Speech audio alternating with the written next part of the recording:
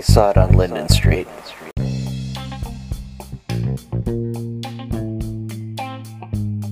Hello, and welcome to I Saw It on Linden Street, the show dedicated to the joy of finding an appreciation in cult films, exploitation oddities, beloved classics, and all points in between. I'm your host, Chris Roberts, inviting you to join us here at the Linden Street Cinema Experience Theater, as we once again dig up a fun, cinematic relic from the past. If you're new to the show, thank you so much for joining us. This isn't your standard film review. Rather, it's kind of a synopsis of a film that we feel deserves to have another inspection, with a little background thrown in on some of the actors, maybe a story about the director, and if I'm doing my job, perhaps something funny will come out of my lips and entertain you. Fair be warned, while we don't cover all aspects of the plot, we do discuss endings and spoilers. So, if you'd like to be surprised, please give the film a viewing before you listen to us. If you would like us, and I would hope that you do, please recommend this podcast to a friend. Give us a favorable review. This week, we are wrapping up this month's theme, Robots Gone Wild, our selection of films that cover some misbehaving bots. On that note, we are pleased to offer up the 1990 sci-fi horror classic, Hardware. Join us.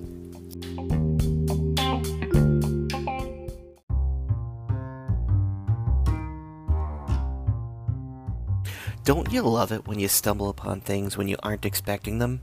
I know I do. I often would take advantage of the fact that my maternal grandparents had HBO, a basement TV, and left me lots of unsupervised time, at least for a boy the age of 11. My goal was to watch the HBO airing of Home Alone, but I had missed it, and I was looking for something else to watch. I can see it now in my mind. I'm in a brown tiled basement. There's a giant console TV in front of me, and I'm sitting on a Naugahyde white leather sofa that is both soft and ice cold. I took in half an airing, by accident, of Hardware. It was a mistake. And it was an amazing, albeit a little scary, a lot salacious, and a whole lot of fun. The downside? I only saw half of it.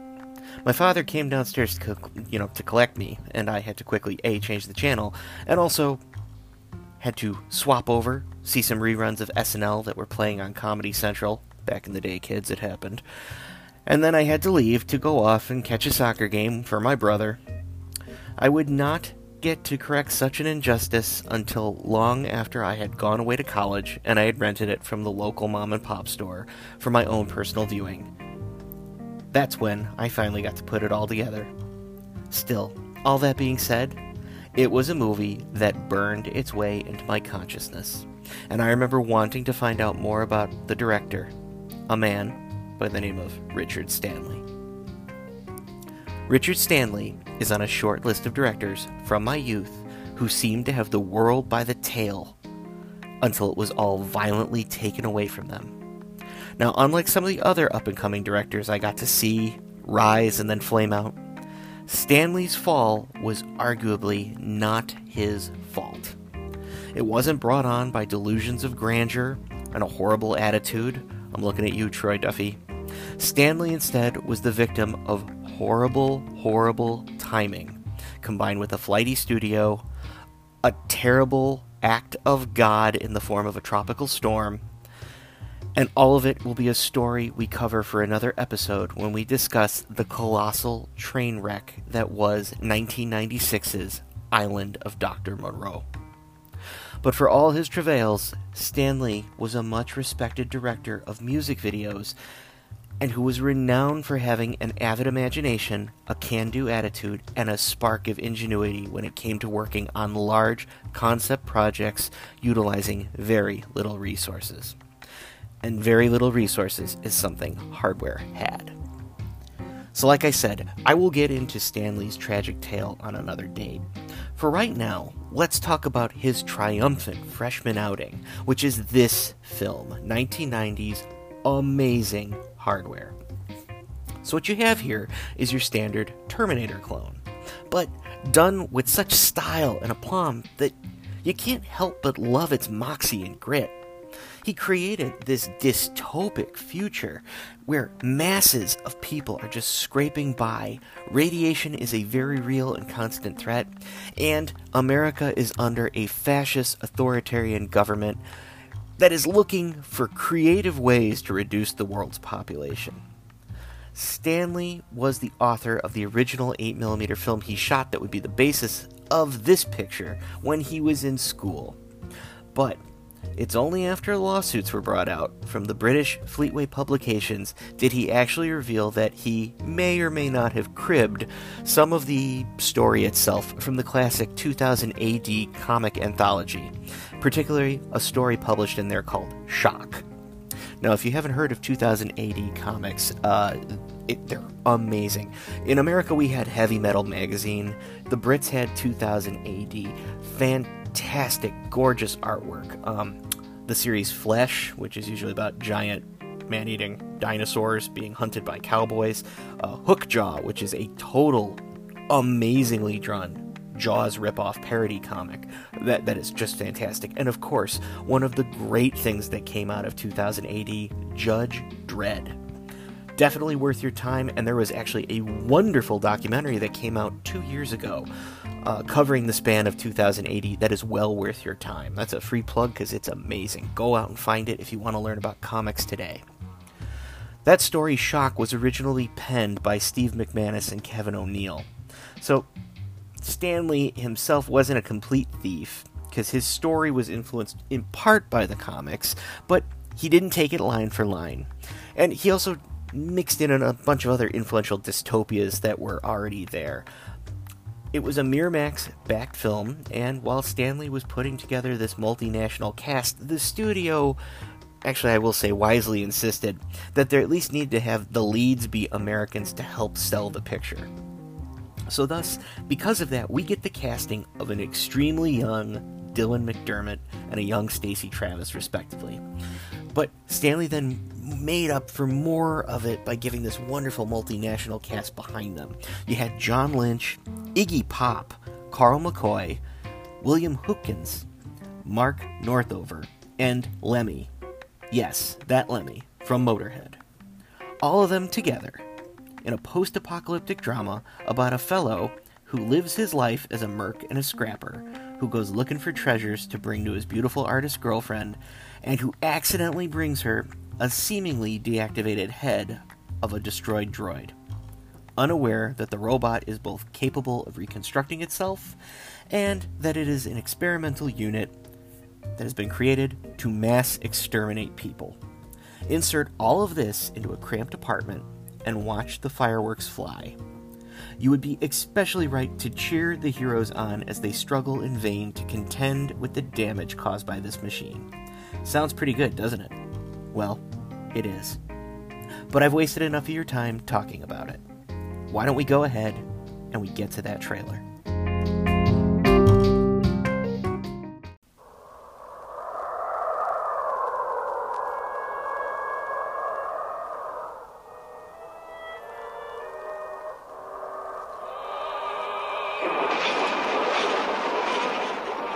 We're in a time of throwaway technology.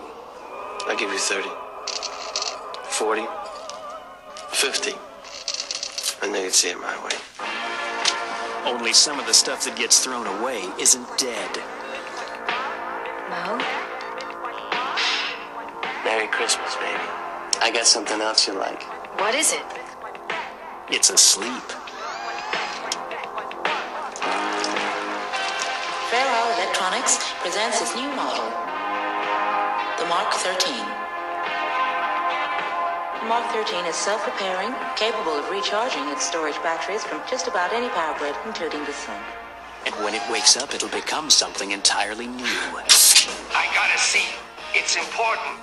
Meet me in 1 hour. A creature that combines the technology of a computer, the deceit of a human, and the killer instinct of a machine. James, listen to me. This is serious. Jill is in trouble. I didn't see anybody. Get ready for an encounter with some seriously heavy metal.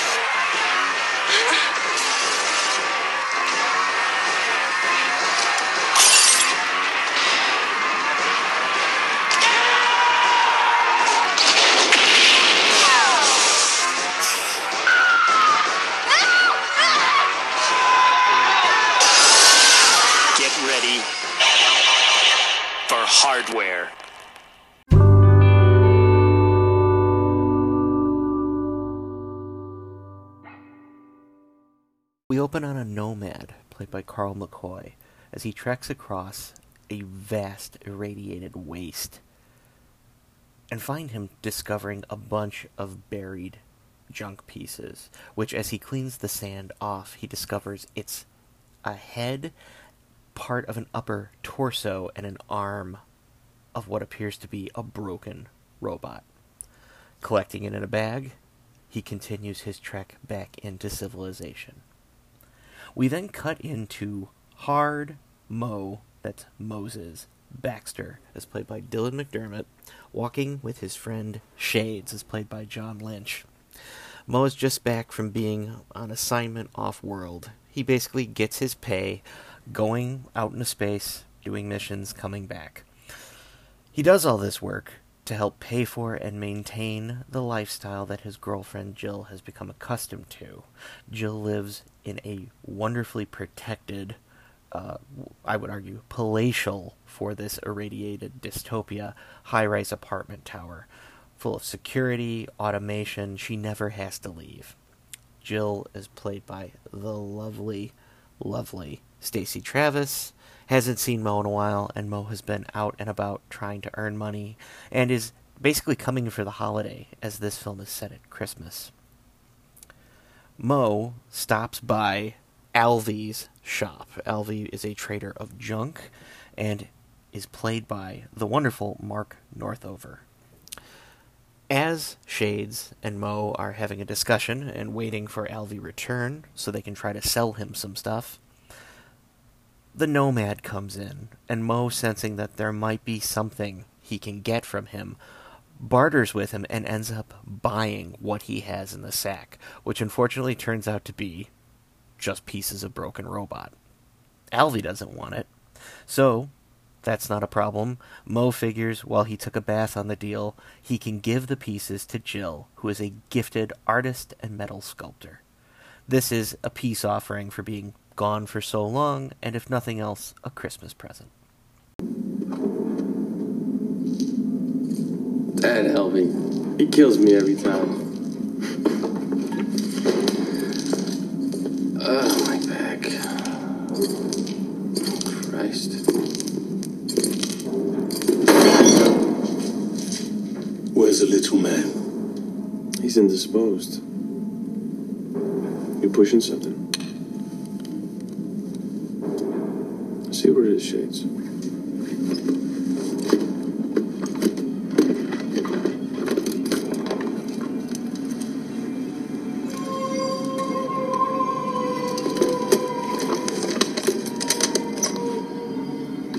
Let me see.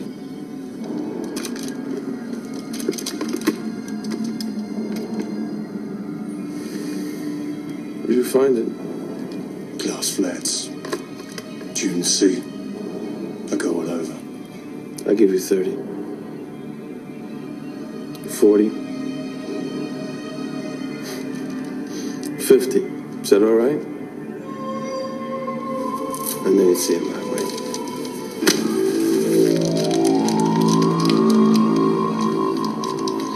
Merry Christmas.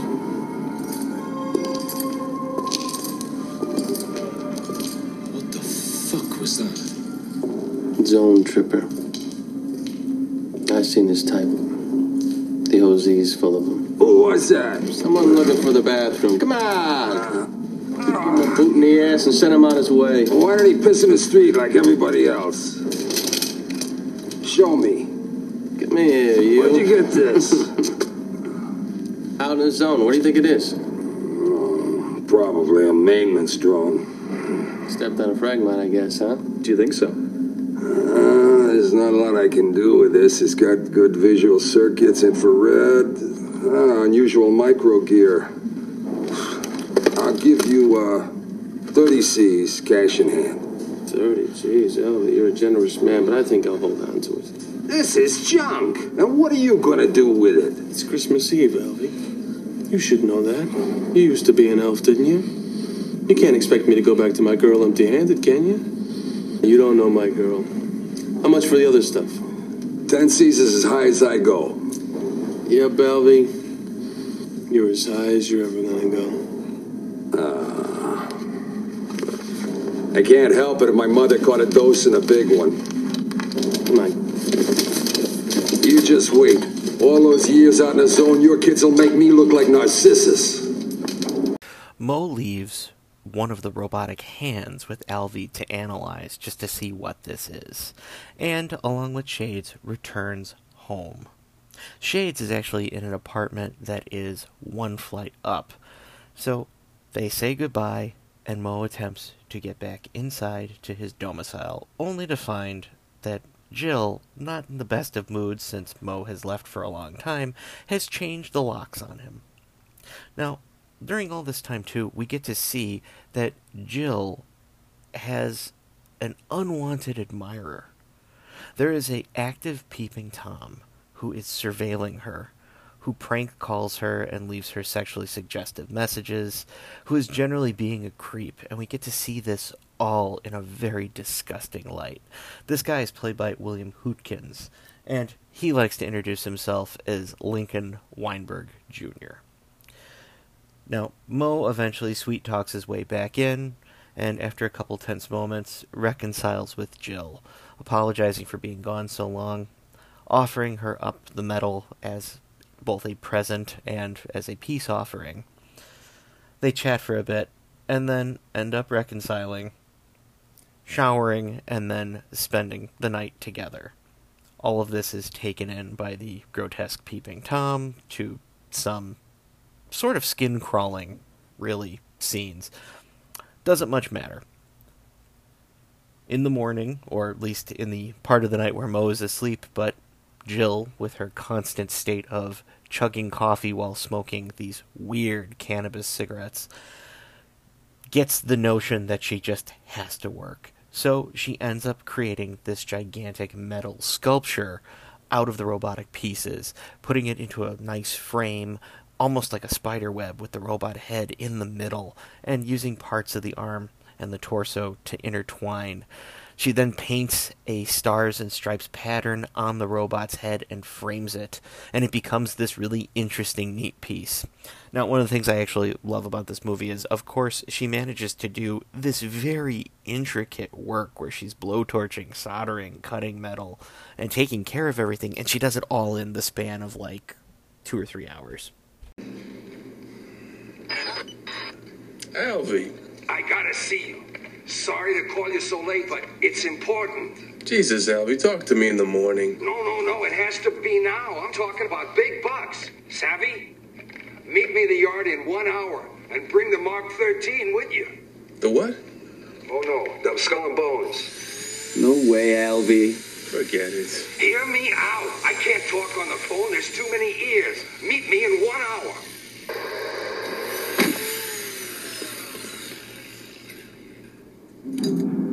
Mark 13 project, file number 4371D. Fairisle Electronics. Government funding to the Mark 13 project is currently under suspension due to minor problems with the prototype's insulation system, currently susceptible to high levels of moisture and humidity. Designed primarily for arid terrain, the Mark 13 is self-repairing, capable of recharging its storage batteries from just about any power grid, including the sun. The Mark 13's strength lies in its multifaceted combat systems. Equipped with electronically activated weaponry and night sights, the Mark 13 has a choice of using 6 primary limbs and 3 auxiliary limbs. More legs than a fucking spider. Meanwhile, Alvy has been analyzing the chips that he found inside the hand of the robot in question. He is horrified to discover that the robot is actually a government-designed droid. It's designated as Mark 13, which is actually a biblical reference from Mark 13:20, where this particular passage states that no flesh shall be spared. In short, the robot has been designed by the government to have controlled human genocide, the ultimate way to stop the overpopulation problem that the country is facing. Every part of the robot is a working weapon. The droid can power itself back on using just about power from any source, and it is capable of rebuilding itself. The limbs are all equipped with deadly neurotoxins. It is the ultimate weapon, and they found it. Alvy's first very excited, and he puts a call into Mo, saying he can't explain about it over the phone, just look up Mark 13 and then come over to the shop. After hanging up with Mo, Alvy, very excitedly, is looking at the droid's hand, but doesn't take into account that he himself has powered it up. Mo leaves, goes to Alvy's, and discovers Alvy dead, poisoned by the robotic hand. Meanwhile, Jill, at home, is facing problems. You see, the head and the part of the torso of the Mark 13 have glommed onto the power supply that she used to light the backlighting of the robot itself. Suddenly, she has a droid in her apartment who is building himself up, recreating and adding limbs onto his body, turning back into a hulking monster that is intending to kill her. The droid makes a couple awkward attempts to attack her at first, and the power and lights end up going out, and the droid himself ends up in an attempt to smash at Jill, closes the curtains and the blinds, punching through to her bed, snapping through the pillows, shredding her bedding, destroying a great chunk of the apartment wall. This disturbs the Peeping Tom, who decides to take it upon himself to come over to Jill's place, posing as a concerned neighbor who can help restore the power and, most importantly, open her blinds again. Jill, desperate to get out of the apartment, tries to explain to him that there is a robot gone haywire, but he's not having it. He thinks she's putting him on. So he locks the door and locks the two of them in the apartment, creating a truly horrifically uncomfortable scene. It's okay. Who are you? I'm a neighbor. What do you want? Lincoln Weinberg Jr. You can call me Lincoln. Link. I just wanted to be sure you're all right. I'm fine. Look, my boyfriend's asleep in the other room. Your boyfriend? Mm-hmm. So, I think you better go now. You know, I don't think too much of this boyfriend of yours. I don't see anything going on between you. You know, nothing real, nothing permanent. That's really why I came. God, get back! Listen, I know a lot about you. I know things about you that you probably don't even know. I bet. You've always been my favorite subject. Oh, Jesus. Ooh, what's that? There's a droid running crazy in my lounge. It's okay, we can go to my place. Why won't this work? Someone's activated the emergency override. You can only disengage it from the main console. How do you know? I used to be with the surveillance company, installed all the locks and cameras in this whole block a few years ago. That's how we know each other. But you made me a coffee while I was here.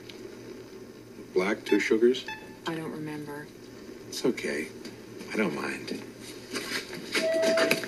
Now what? Sounds like something's overloading the main power grid. Yeah, well, look, Mr. Weinberg, Lincoln. You call me Link, please. Lincoln, can you get us out of here? Where's the main terminal? It's in the living room, but you can't go in there. That's okay. It's all right. It's all right. I know what I'm doing. Let me help. Come on. Come on. You can trust me. I really know what I'm doing. Lincoln does manage to restore some power to the apartment, and as he makes his way into Jill's bedroom, she keeps warning him there is a robot in there. He is not concerned. Walks over, opens the blinds, and realizes that the Mark 13 has been hiding behind said blinds the entire time. Lincoln is brutally killed, the robot grabbing his face and crushing his head. Jill flees to the kitchen and tries to hide, and starts to notice that the robot is attracted to heat sources and keeps zoning in on them. So, Jill doing what logical people would do, starts emptying her fridge and climbing inside to the cold box, desperate to hide her own body heat from his view. The Mark 13 stumbles around, feeling for her, but doesn't seem to find her.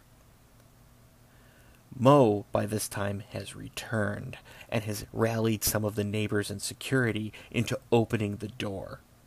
The apartment bursts open, and Mo and a small squad are able to shoot the Mark 13, blowing it out through the back window, seemingly saving the day. Jill and Mo embrace, but it is a short-lived moment of reverie because the Mark 13 never died. It was hanging on the side of the building this entire time. It crawls right back into the apartment window to everyone's horror, and it grabs Jill, hurling her outside into space. Jill does manage to catch a hanging wire, and for a while is just awkwardly swinging into the void, but she gets bumped and thrown into the neighbor's apartment below, smashing through the plate glass window and winding up on their dining room table. The security guards, trying to restore power and lights, also are horrified as one of their members gets knocked backwards and the door closes on him, cutting him in half, locking the other friends outside in the hall, unable to help Mo. Mo is forced to attempt to engage the robot himself, shooting at it with his gun, grappling with it, and banging it over the head. The Mark 13 simply injects him with the same neurotoxin that killed Alvy. Mo begins to feel weak and experiences the poisoning. He does have the presence of mind to start an audio recording that hopefully Jill will find and be able to use. He warns her that the Mark 13 has a weakness. It was designed to be used in the radiated wasteland. It can't deal with moisture. Jill manages to break back inside her own apartment, attempting to save Mo. She's horrified to find Mo already dead on the floor. She goes to the terminal and tries to figure out where the Mark 13 robot is, trying to connect to it and see it, and then she hears Mo's instructions playing. Knowing the Mark 13 is not going to stop, she and Shades quickly move through the apartment. The Mark 13 attacks Shades, but as they retreat into the bathroom, Jill is smart enough to turn on the shower, and she uses it to completely short-circuit and exterminate the Mark 13 unit. It has been a horrific night. Many people have died. Jill is broken and tired. And as the morning sun comes up, Angry Bob, the radio broadcaster himself, announces that the government has signed a new program that is going to put a lot of people back to work. New factory jobs manufacturing this great new droid, the Mark 13, has full approval and is about to be mass-produced. Credits roll as we see the same Zone Nomad walking alone out in the desert. What an upbeat film.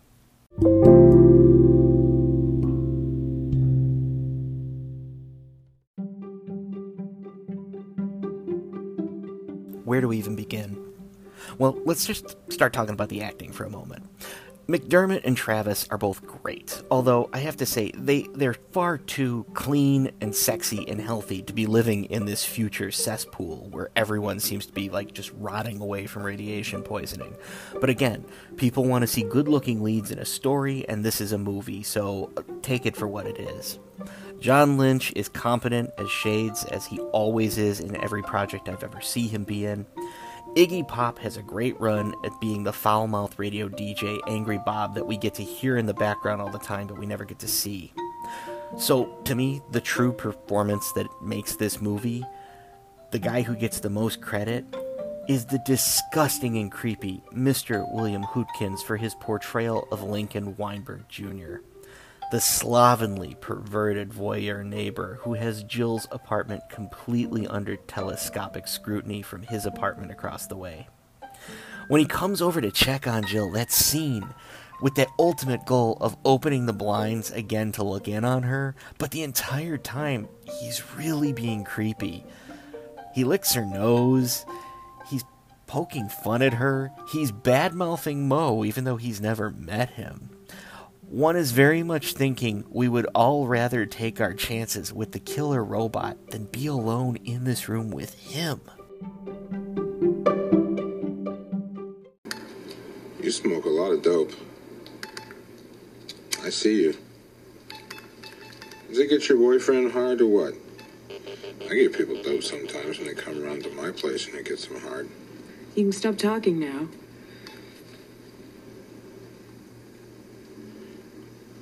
What if I sing? You want me to sing? I don't really care. Just get us out of here. Okay. Oh, we all walk the wibberly-wobberly walk, and we all talk the wibberly-wobberly talk. Oh, we all wear wibberly-wobberly ties, and we look at all the pretty girls with wibbly-wobbly eyes. I made that up. Look, I want to make two things very clear to you right now. One, there is no other way out of here. So that means that droid is still in here somewhere. And two... You just want me to leave. I just want you to open the door. Why are you so afraid of me? I'm not afraid of you. Why not? Two, my boyfriend, he's in the Corps. He just got back from the zone. He just went out for a pack of cigarettes. Any second he's gonna walk through that door, and we don't want him to get the wrong idea. Do we? Check. Good thinking. Okay, this should just about do it.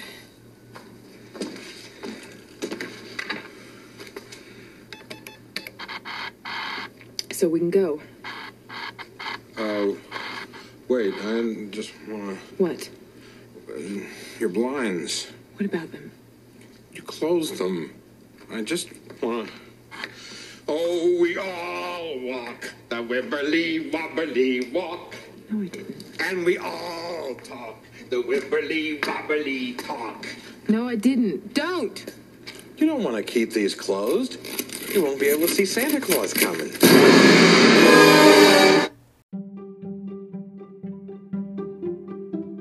Why is this such a great role for him? Well, see, in my opinion, up until this point, Hootkins has played heroes or sort of buttoned-up types.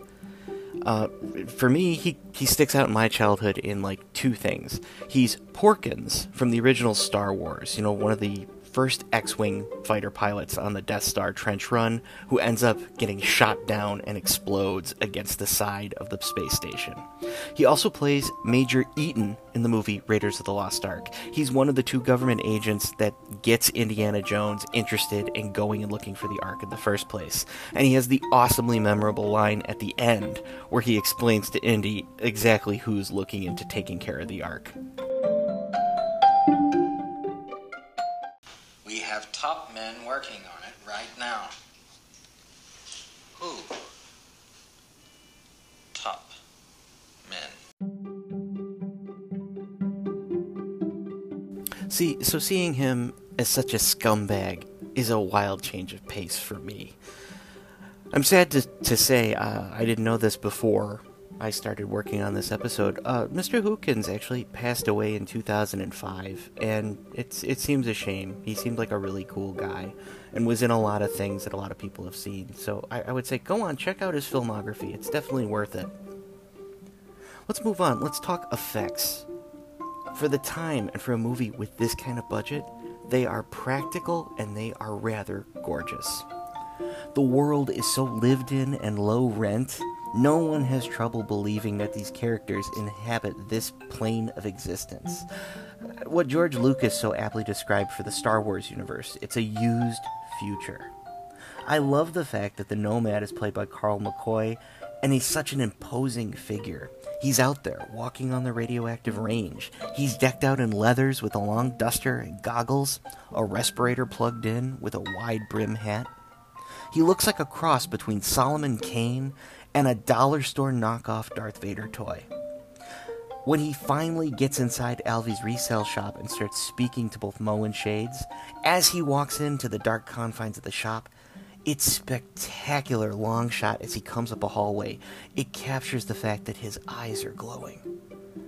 I can't substantiate this at all, and they have never posted about this, but since I've seen this film, it has always been my belief that Nomad was the inspiration for Mortal Kombat's character Kabal, at least as he originally appeared in Mortal Kombat 3.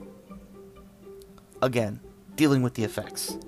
Stanley had a hard time with Miramax getting this film past the MPAA ratings board because of how gory the effects were. The first cut of this film ended up receiving an X rating for all of the gore. This is right before the X rating was kind of put out to pasture and NC-17 was being phased in, so no studio wanted a kiss of death of an X rating. It was just completely an unsavory association with the world of pornography, so the film was recut to tone down the violent content a bit.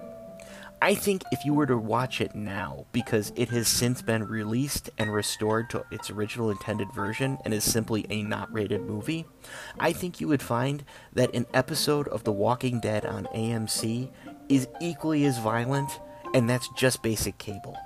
But hey, societal tolerance and that sort of thing has changed over time.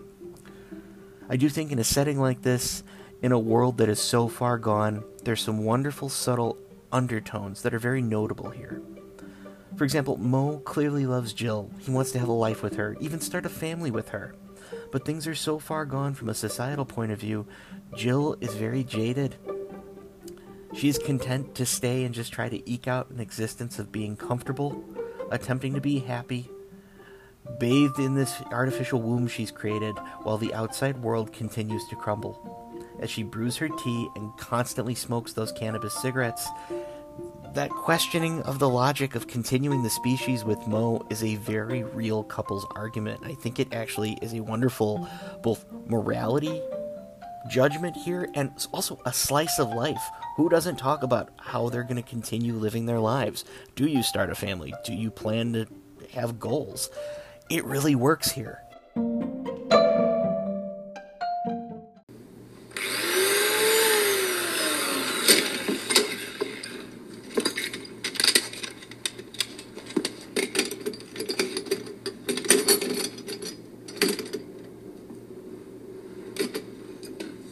I like it. No, really, I think it's great. Where'd you get all the baby dolls? From Shades. He found a whole box of them in the street. Yeah. Well, I provided the crowning touch, huh? Did you hear about that new population bill they're trying to put through? No. They're trying to stop people from having kids in the next few years. They're going to levy fines against people who have too many, take away their ration coupons, chemically sterilize people who already have high life doses of radioactivity. It'll never work. It's our nature to reproduce, to live on through our children. Well, mankind's always gone against his nature. It used to be natural to die of old age before you were 30. What are you saying? You like the idea? No, I just think it's stupid and suicidal and sadistic to have children right now. Stupid, sadistic, and suicidal. The 3 S's. That's how I feel. That's how you feel, huh? And what is this? Some kind of statement about all that? No. Because if it is, I don't get it. I mean, what's the head supposed to mean anyway? It doesn't mean anything. It's not for you. It's not for anybody. I guess not. All I'm saying is it'd be nice if you could sell something every once in a while. That's all I'm saying. I mean, wouldn't it? Look, I'm doing all right, Mo. I don't need anything from you. I don't know about that. Government takes a pretty big hunk out of my paycheck every month. I mean, where do you think your welfare checks come from, huh? What do you want me to do? You want me to join the Corps? Think of what our radioactive kids would be like then. I stopped thinking about kids a long time ago.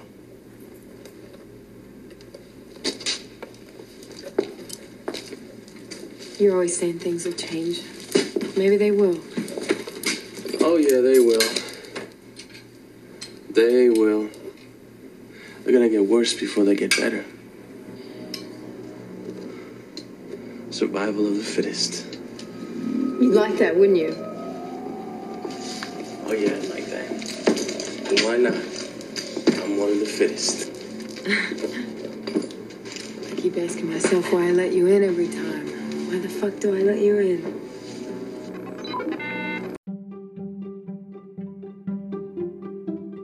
So how was this film received?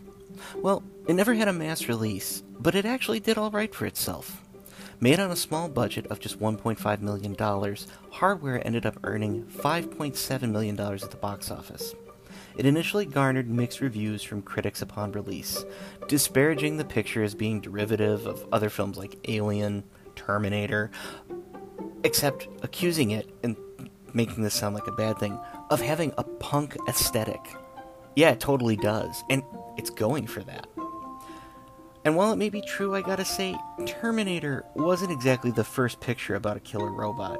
And for the record, James Cameron ended up having to pay Harlan Ellison royalties for the Terminator story because it itself was a derivative of his short, Demon with a Glass Hand. So, everybody out there, check yourselves before you wreck yourselves. As the years have passed, Hardware has gained far more acceptance, as new audiences and critics are finding it and noting that it actually deserves to have a second or third look. If nothing else, for the fact that it's an amazing sense of audacious style. But hey, not everyone has received this film with the same level of love that I have. And that's alright. People are allowed to have differing opinions. And that's exactly why we have the Sidecar.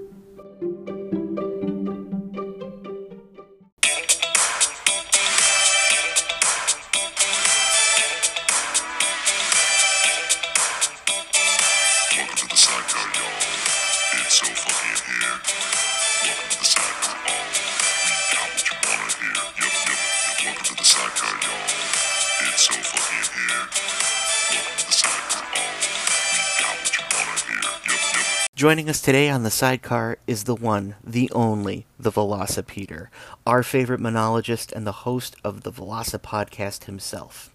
Peter has been kind enough to reach out to us again and do us a solid favor of giving his take on Hardware and the things that he's gleaned from it. So, what do you have to say for us today, Peter? My shtick is picking apart things, little things usually, and then trying to make them into big things. The premise of my podcast is stupid topics taken very seriously. In the movie Hardware, I actually found it very difficult to find anything to pick apart because they understood their budget. Most of the film all happened on a single soundstage.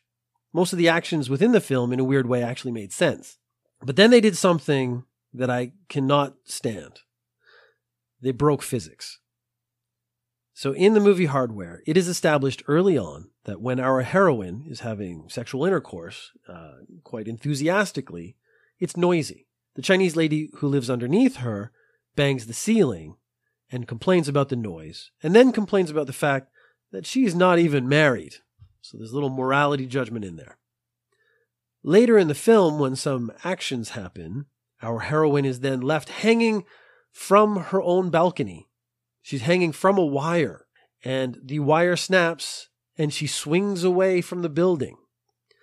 Yet she then crashes into a building, through a window, into the middle of a Chinese family's dinner.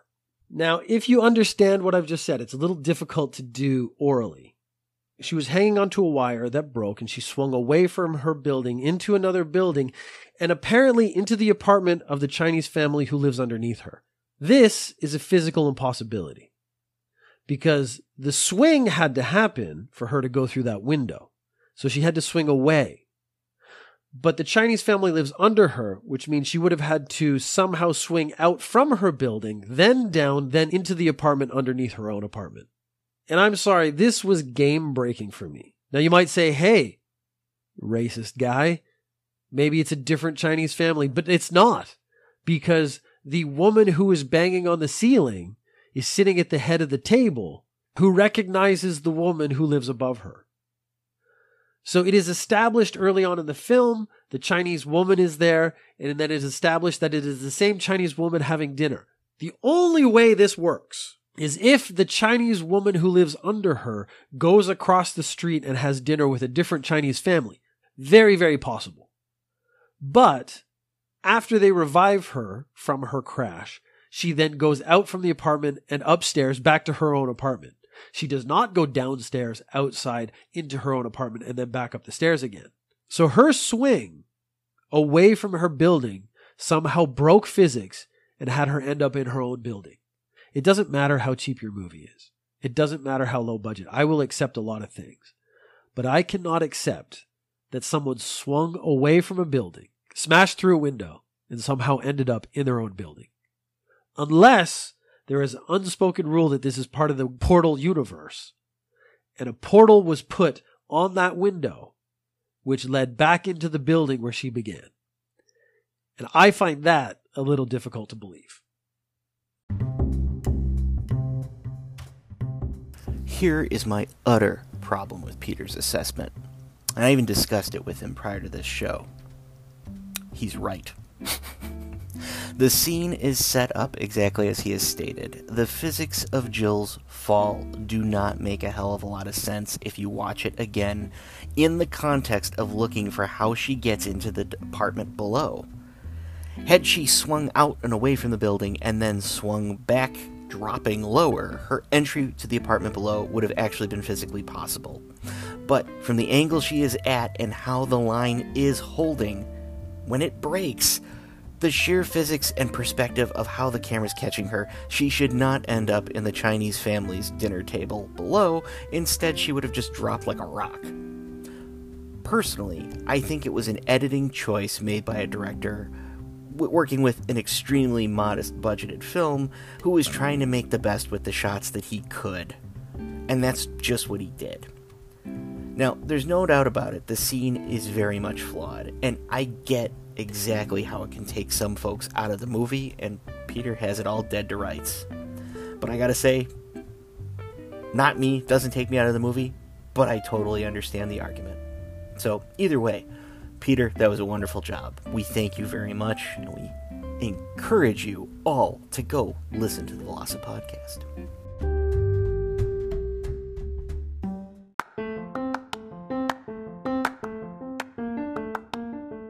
The version of Hardware screened here at the LSCE was the 2009 DVD Double Disc Special Edition put out by Severin Films.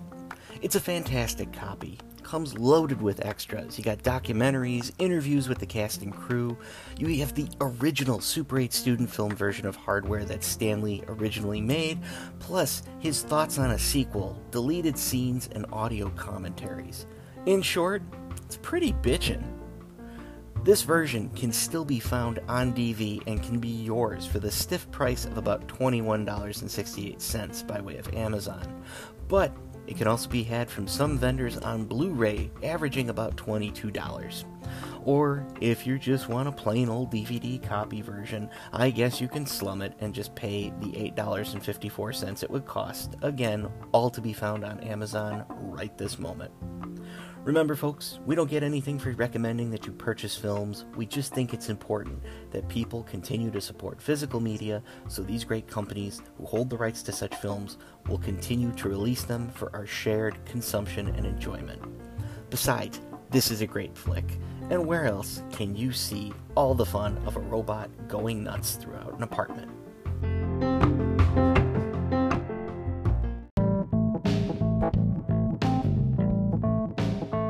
So that's going to wrap things up here for this episode of I Saw It on Linden Street. Thank you very much for joining us. I'd like to again extend a special thank you to our sidecar guest, the Velocipeter himself. If you've enjoyed his breakdown, and why wouldn't you? You can find him speaking on this and a host of other topics at the one and only Velocipodcast, available through iTunes, Spotify, or you can go right to the source at velocipeter.com. If you like us, please follow us on our Facebook page at the Linden Street Cinema Experience and recommend us to friends. We're also on Instagram at LSCE_podcast, or you can follow us on Twitter at LSCEP. please follow or subscribe to us on the podcast platform of your choice. If you're an Apple Podcast user, please, we would greatly appreciate a 5-star and a review. We are featured on Podchaser.com. That's a podcast database for creators and listeners of podcasts alike. Check us out there. Give us a like there if you like us, and hey, if you want to throw a review our way, awesome. As always, we are available to receive questions, comments, concerns, or complaints. We are still taking questions for next week's year-end review mail grab bag. So if you'd like to be a part of that, you want to get in touch with us, make a comment, ask a question, send us wonderful things, please email us at lindenstreetcinemaexperience@gmail.com, all one word. If you'd like to be even more personal or wish to contribute to a segment in the sidecar, please feel free to send us an audio message by way of Anchor. That's a free and easy app to use. So until next time, take care out there, everybody, and remember, life's too short not to live in the past. Take it easy.